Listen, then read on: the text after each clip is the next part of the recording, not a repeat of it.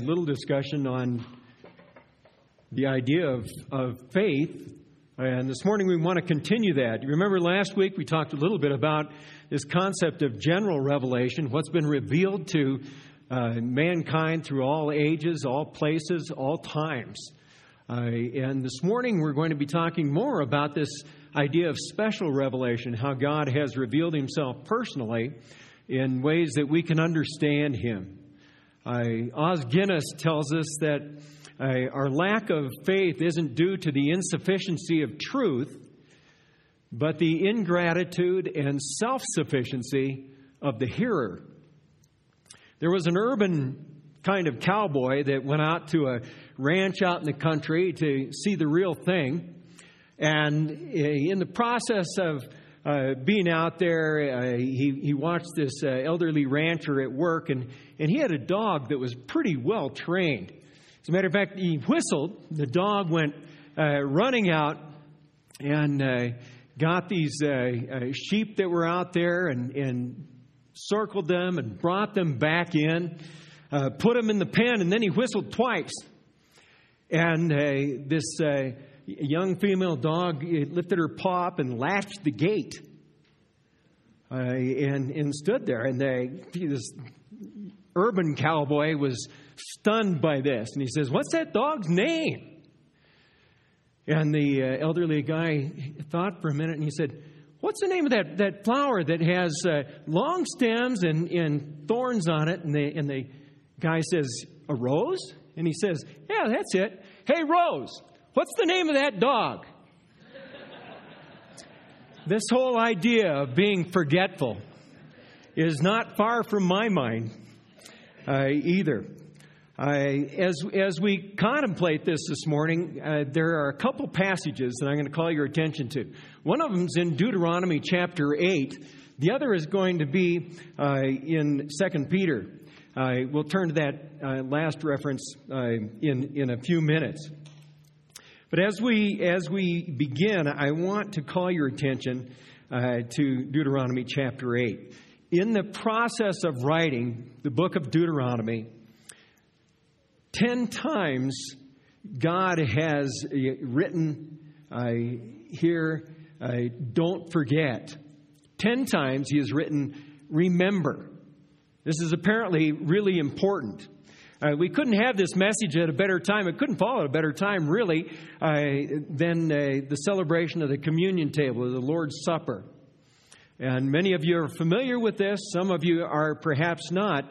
But we do this in remembrance of something that's critically important to the life and thinking of Christianity. It's a reminder of Jesus Christ's incarnation. When God became flesh and dwelt among us.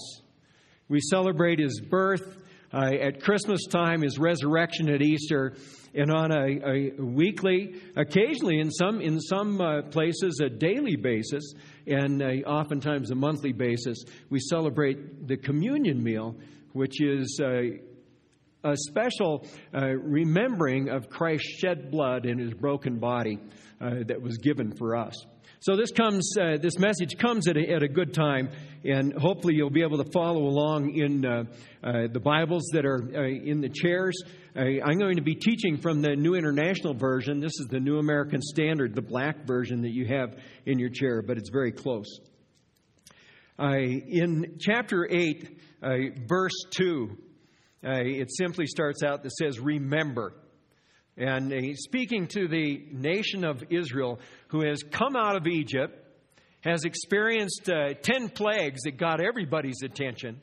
Finally, the Pharaoh of Egypt decided to get these people out of his hair, out of his country, out of his land forever. And he let them go. They crossed the Red Sea, and they're in the desert. And they were there for 40 years. And the writer of Deuteronomy says to them, remember how the Lord your God led you all the way in the desert these 40 years to humble you and to test you in order to know what was in your heart, whether or not you would keep His commands. He humbled you, causing you to hunger, and then feeding you with manna which neither you nor your fathers had known. As a matter of fact, that word manna simply means, what is it? What could possibly this be? And it turns out to be highly nutritious. And so there's going to be a couple slides that pop through during the message. And this is typical of the Judean wilderness behind me. And you can see one camel there. And that's about the kind of land it would take to support one camel.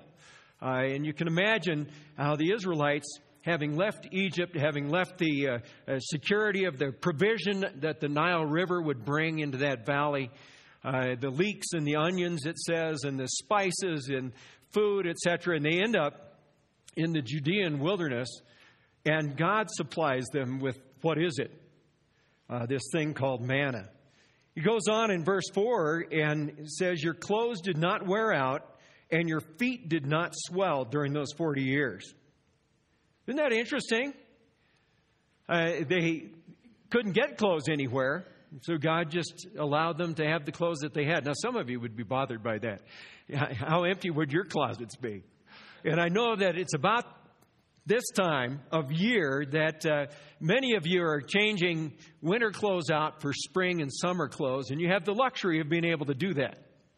And I don't know where you store them, but they change and swap back and forth. The Israelite nation not only didn't have that luxury, but they did have the luxury of watching their clothes wear and wear and wear and wear. Know in your heart that as a man disciplines his son, so the Lord your God disciplines you. God is in the process of teaching or training them. We think of discipline as spanking when you're a kid, or time out, or something of that nature. But here, discipline is simply training, teaching. Now, when are we most susceptible to learning? And I'm most susceptible to learning when I've just been hit over the head with a 2x4. That's when I begin to pay attention. And the Israelite nation is going to be in the desert for 40 years wandering. And God is simply training or teaching them. What in the world is he up to in that process? And he says, during this time, observe the commands of the Lord God. Verse 11, if you want to catch up to verse 11 in chapter 8 of Deuteronomy, starts out talking about you being satisfied, you've eaten your full, you've had a meal, etc. Verse 11 says, be careful that you do not forget the Lord your God, failing to observe his commands, his laws and his decrees that I am giving you this day. Otherwise, when you eat and are satisfied, when you build fine houses and settle down, and when your herds and flocks grow large, and your silver and gold increase, and all you have is multiplied, then your heart will become proud, and you will forget the Lord your God. You notice how he doesn't say, you might forget. He just says simply, when you have eaten your fill and things are going well for you, you will forget. The one that has brought you out of Egypt, out of the land of slavery. He led you through the vast and dreadful desert, that thirsty and waterless land with its venomous snakes and scorpions, and he brought you water out of hard rock. He gave you manna to eat in the desert, something your fathers had never known, to humble and test you, so that in the end it might go well with you. You may say to yourselves, my power and the strength of my hands have produced this wealth for me. That's kind of an interesting phrase. My power and the strength of my hands have produced this wealth for me. Bart Simpson, who I do not fondly quote generally, was leading his family in prayer at a Thanksgiving meal. And this is a simple prayer, and this is the way it went. We pay for all these things ourselves, so thanks for nothing. And that's a typical response, actually, of many Christians in our country, particularly, where we have a lot and we have the capability of getting more. And I'm sad to say that it's a typical response of Christians who would never claim that they're atheists, but they kind of act that way from time to time. They live that way from time to time. Rather, I think it would be better to go with what King David has said. It is good to give thanks to the Lord and make your praise our pride. It's good to give thanks to the Lord and make our praise our pride. Rather than being proud of what our own hand has perhaps given us, what we have done for ourselves. It is so easy for me to pat myself on the back when we've accomplished something. We stand back and we say, isn't that good? That's great. Look what we've done. I've heard it here in this church occasionally. Aren't we wonderful people? Look what we've done. Look who... It's too easy to forget that it's by God's grace that we, first of all, are drawing breath. And secondly, have anything that we do have. It's by His grace, His gift to us, that's the case. The nation of Israel is having this pointed out to them in pretty tough fashion. They have to pay for a number of years in this area before they're going to see the promised land. On the eve of going into the promised land, God tells them, are you going to forget? You've had 40 years of this. Are you going to forget that? The second passage that I want for us to look at this morning for just a little bit is in 2 Peter chapter 1. It's about spiritual amnesia.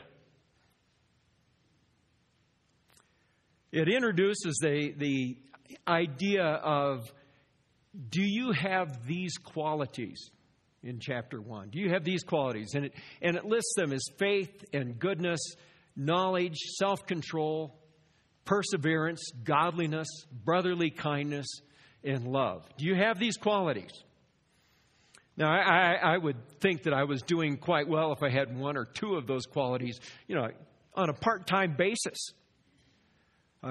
But Peter is bringing this to our attention because he knows that if we don't dwell on these qualities, if we don't live with these qualities in hand, that we're going to develop spiritual amnesia. So in verse 12, he says in chapter 1 of 2 Peter, so I will always remind you of these things, even though you know them and are firmly established in the truth that you now have. I think it's right to refresh your memory as long as I live in the tent of this body. Of course, Peter has been given a hint by Jesus himself. You can read about it in, I think, John chapter 21 or so, of the kind of death that he is going to die, and that he's going to die fairly soon. Peter knows this.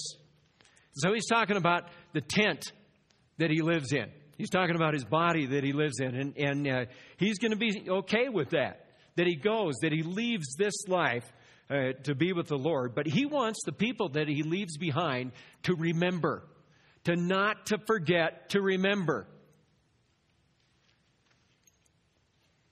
Even though you know them and are firmly established in the truth that you now have. Verse 13, I think it's right to refresh your memory as long as I live in the tent of this body, because I know that I will soon put it aside, as our Lord Jesus has made clear to me. And I will make every effort to see that after my departure, you will always be able to remember these things. Always be able to remember these things. Os Guinness is one of my favorite authors. He's written a book called God in the Dark. That is to say, when you're in the dark, where is God? Who is God? What's He like? And Oz says this, and let me quote, who is God? And what difference would it make if God is not there? Where were they before they believed in God? Where would they be now apart from God? Where would you be now apart from God? The doubter will never remember unless God works in his or her heart, bringing a conviction of sin. So we need to pray for the doubter as much as talk. Raise questions rather than make statements. Use the rapier and not the sledgehammer. Isn't that kind of poignant? To help people remember, we don't beat them over the head with the truth. We pray as much as talk. We care for him or her rather than judge. We jog their memory. They will see our point before they can help it. In John chapter 16, we read, of course, that the job of the Holy Spirit that he has taken on in this world is to convict us of sin, righteousness, and judgment. That's his job. Now, believe me, it's all too easy to try to convict someone else of their sin. That's one of my favorite things to do, apparently. And I suspect it might be yours as well. Because it's easier, for instance, to see a problem in someone else's life than in our own. Os Guinness's words, I think, are very much to the point. That we need to pray for them and ask God's Spirit to do the conviction that takes place in people's hearts. Oz says they'll see the point. They'll get the point.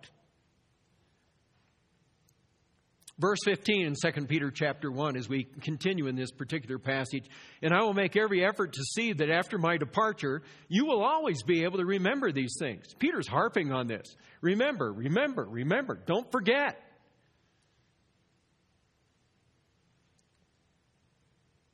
He had a bout of forgetfulness, didn't he? You recall it? Is that your master that's on trial? No, I don't even know the guy. Very purposefully forgets at that point. Verse 16 goes on. We did not follow cleverly invented stories when we told you about the power and coming of our Lord Jesus Christ. But we were eyewitnesses of his majesty. For we received honor and glory from God the Father when the voice came to him from the majestic glory saying, "This is my Son, whom I love. With him I am well pleased." You remember the story of the transfiguration. When the inside shined to the outside of Jesus Christ. When his physical body took on a blazing character. And Peter was there. James was there. John was there. They watched this take place and they stumbled about it. They couldn't figure out what could this mean for us? Why is this here? So much of the time, we base what we believe on our personal experience as opposed to what Peter is going to call prophetic truth. Prophecy, of course, is a term that summarizes what God's word is to you and I. A man that prophesies is speaking God's word, Scripture, to you and I. In times past, God has specially revealed himself through prophets to various people. Occasionally, God has spoken out loud, as he did here at the Transfiguration, as he did when John was baptizing Jesus in the Jordan River, as he did to the Apostle Paul on his way to Damascus to persecute Christians. You remember that? Paul, Saul, Saul, why do you persecute me? And he was stunned by that, but he was the only one that heard the voice, could understand the voice. Others that were with him may have heard something, but they didn't get it. They didn't comprehend what it was. Peter says, we were eyewitnesses of his majesty. But this is the interesting point of this passage, and this is what I would like for you to hang on to. Peter does not say each of you needs to have that kind of dynamic, unbelievable experience in order to believe. What you need is conviction of God's Spirit in your heart and in your life. So much of the world today is running out after experience. Lish and I had the opportunity to be in portions of Africa teaching at some seminaries there. And during that process of time, on a Sunday, we would go to a local church. I was astounded that the pastors in some of the most remote regions of Africa were wearing the only suit that they had and were strutting across the stage, mimicking the very pastors they see on television here in the United States and teaching the same things. If you give me money, God will give you blessing. It stunned me. The pastors invited them for various experiences so that they would understand just on the basis of what they saw and touched who God was. Now, hear me. I'm not saying that God doesn't work that way. Peter says this: we have more sure the prophetic word. Verse 19. And we have the word of the prophets made more certain, and you will do well to pay attention to it, as to a light shining in a dark place. This is right after he describes his experience in the Transfiguration, and he is saying that regardless of that experience, what we have that is more certain and sure, that is, what is more reliable, what is more complete, what is more authoritative, what will last the test of time, is God's Word. And that's what this passage is about. You will do well to pay attention to it, as a light shining in a dark place, until the day dawns and the morning star rises in your hearts.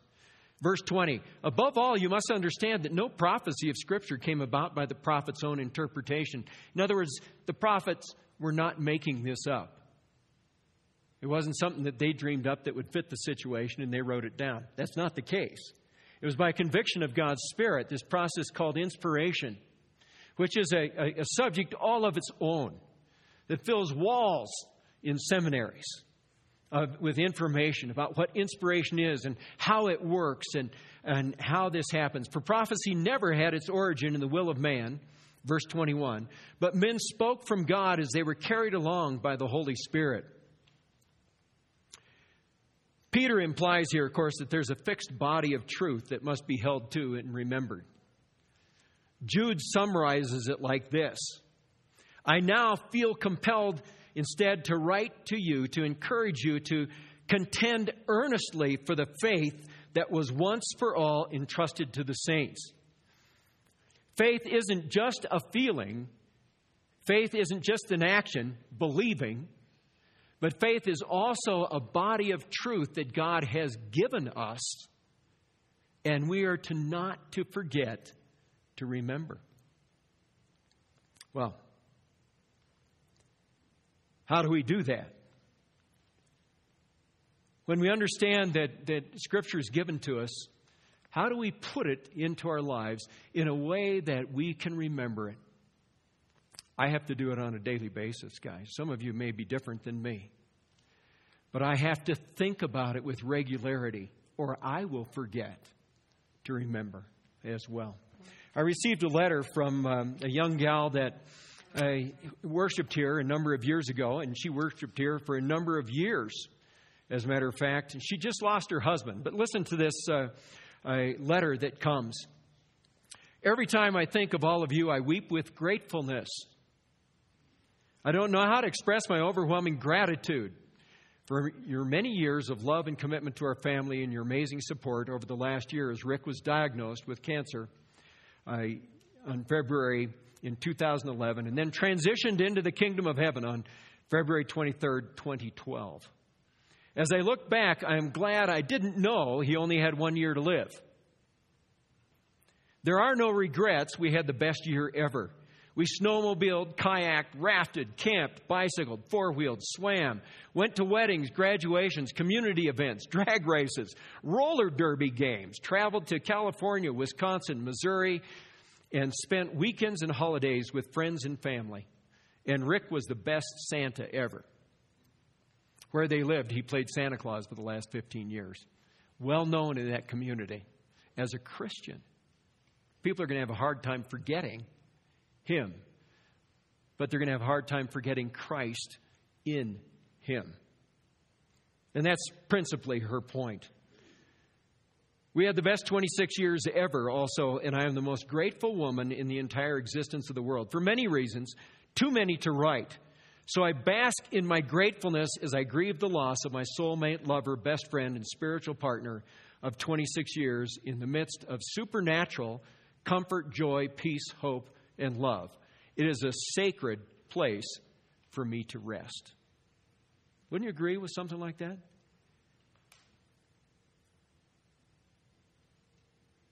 I know Debbie well. This is really difficult for her. But she's not forgetting to remember. Pray with me. Father, we are thankful for your day that you've given to us to remember you. Help us to remember that this is your day. And it's very purposefully set apart for us to remember what you have done for us. Continue to make us grateful so that we will not forget your love, guidance, forgiveness, and grace that you have so compassionately poured out on us. We ask this in Jesus' name. Amen. Frank Butler Frank Butler is going to come now and give us a little rundown on where we are as a church community at Dillon Community Church in looking for a pastor for this next period of time. Frank? At least he's going to try.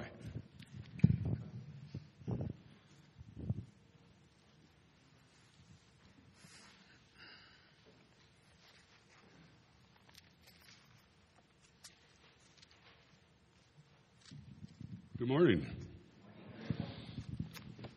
I can't believe, Bill, that we didn't compare notes, but we didn't, did we? No. It's amazing.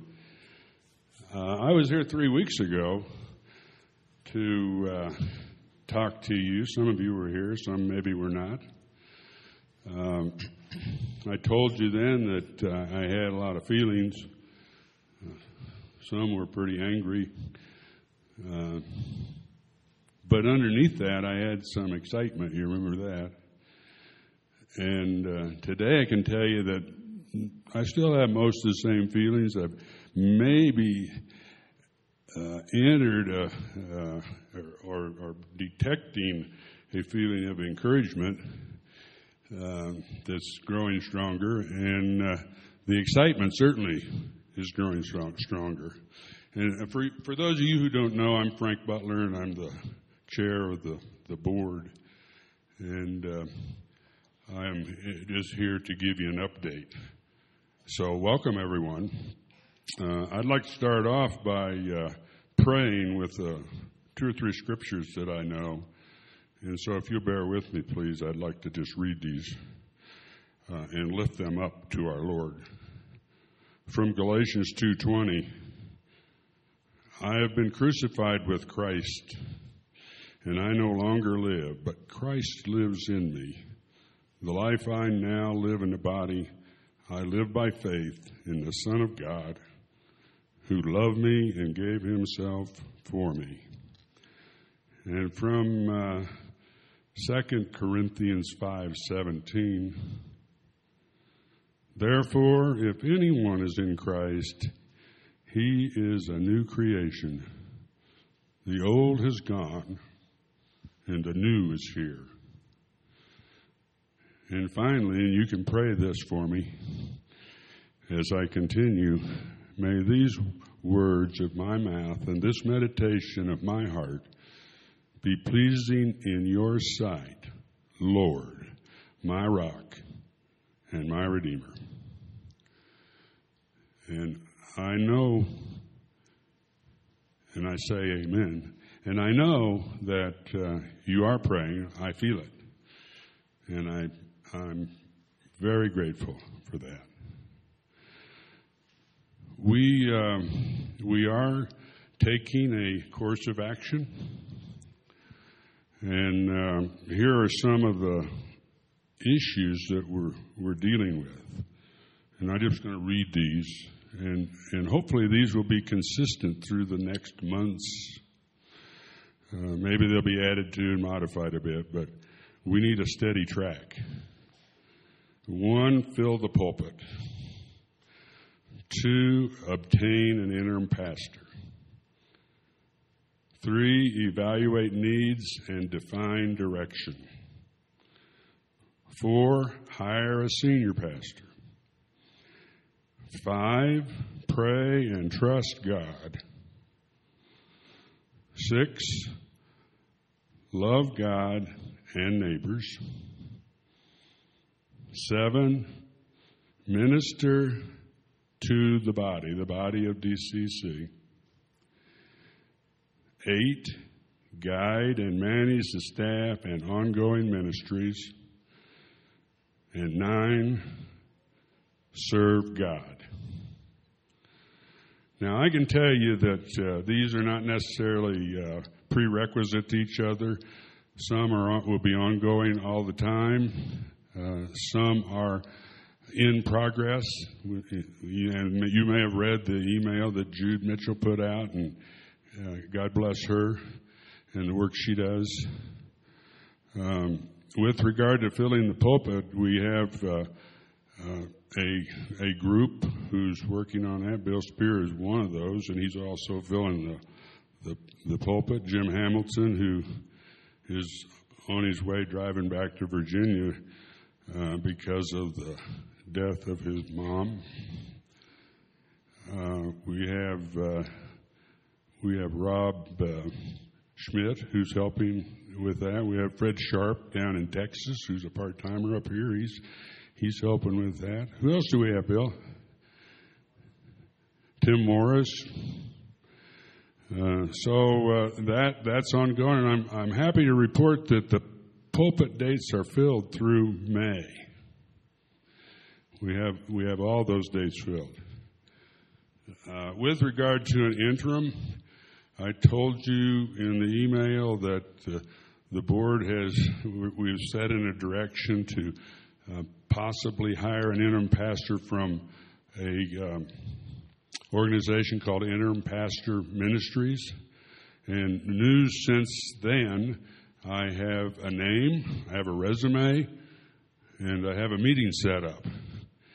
In addition to that, along the lines of evaluation, we now have it determined that the cost of this is well within our ability to pay for it, and that's even with maybe a more conservative budget for the next fiscal year. So that's encouraging. Also, an indication that God is, blessing our steps. And so I feel encouraged about that.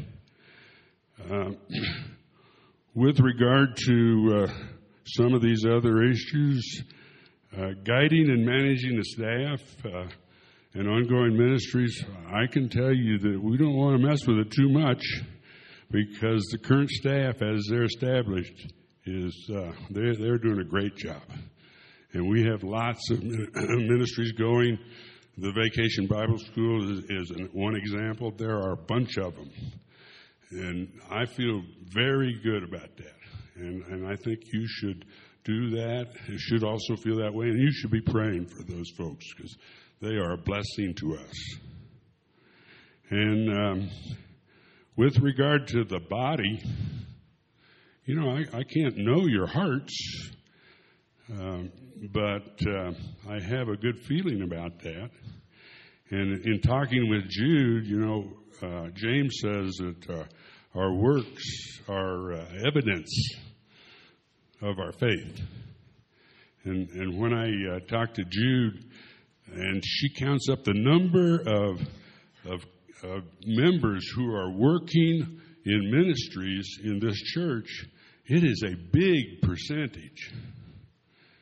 And what a blessing that is. Now, there may be some who are not, and I encourage you.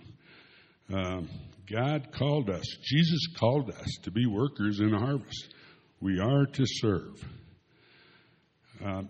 There are other things going on here, and if you have questions, please don't hesitate to come to me, to talk to a board member, talk among yourselves. You can figure this out, I know. Now, Bill addressed this question, but I'm going to ask it a little more specifically because I think it's important. I believe it's very important. It's important for me. Is there anyone in the room besides me who does not believe that he or she knows what DCC should do right now to right the wrongs of the day and move forward in our ministry and mission? I don't want you to answer that, but I want you to think about it. Well, beyond that, I ask you to pray right now and to continue praying that I don't implement my plan, but instead, I let go and let God be the one who leads us in this current experience. It is God's journey. It is God's experience that He has given us as a gift. It's a gift from Him which we are to learn more about Him. It's an experience gift from which we are to learn more about who we are. And it is a gift experience from which we are to learn to grow closer to Him, to move closer to Him. And as we walk this path that He's laid out for us. So I just encourage you, please, to continue. Don't shut down until we get where you think the next target is. We're fine. Let's continue worshiping God and serving Him. And we're in great shape here. And the staff is strong. Things are well. I have a couple of prayers I'd like to end with. One is from 1 Peter 5, and this is a prayer for the elders. And beginning in verse 1, Peter says, "To the elders among you I appeal as a fellow elder and a witness of Christ's sufferings, who also will share in the glory to be revealed. Be shepherds of the flock, of God's flock, that is under your care, watching over them, not because you must, but because you're willing, as God wants you to be, not pursuing dishonest gain, but eager to serve, not lording it over those entrusted to you, but being examples to the flock.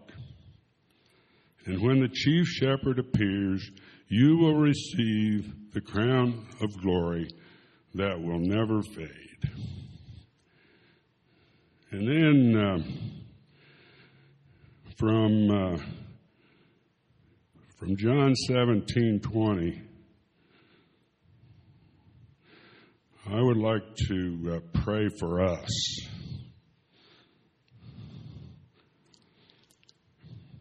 And Jesus said, "My prayer is not for them alone. I pray also for those who will believe in me through their message, that all of them may be one, Father, just as you are in me and I am in you. May they also be in us, so that the world may believe that you have sent me. I have given them the glory that you gave me, that they may be one as we are one. I and them, and you and me, so that they may be brought to complete unity. Then the world will know that you sent me and have loved them even as you have loved me. Father, I want those you have given me to be with me where I am and to see my glory. The glory you have given me because you loved me before the creation of the world. Righteous Father, though the world does not know you, I know you, and they know that you have sent me. I have made you known to them and will continue to make you known in order that the love you have given, that you have for me, may be in them, and that I myself may be in them. Amen. And now, if you would all stand up. I encourage you now to go in peace. Don't forget to remember. Thank you for that message, Bill. And remember also that it is your spirit that joins with the Holy Spirit that will witness to the world that you are children of God. Go in peace.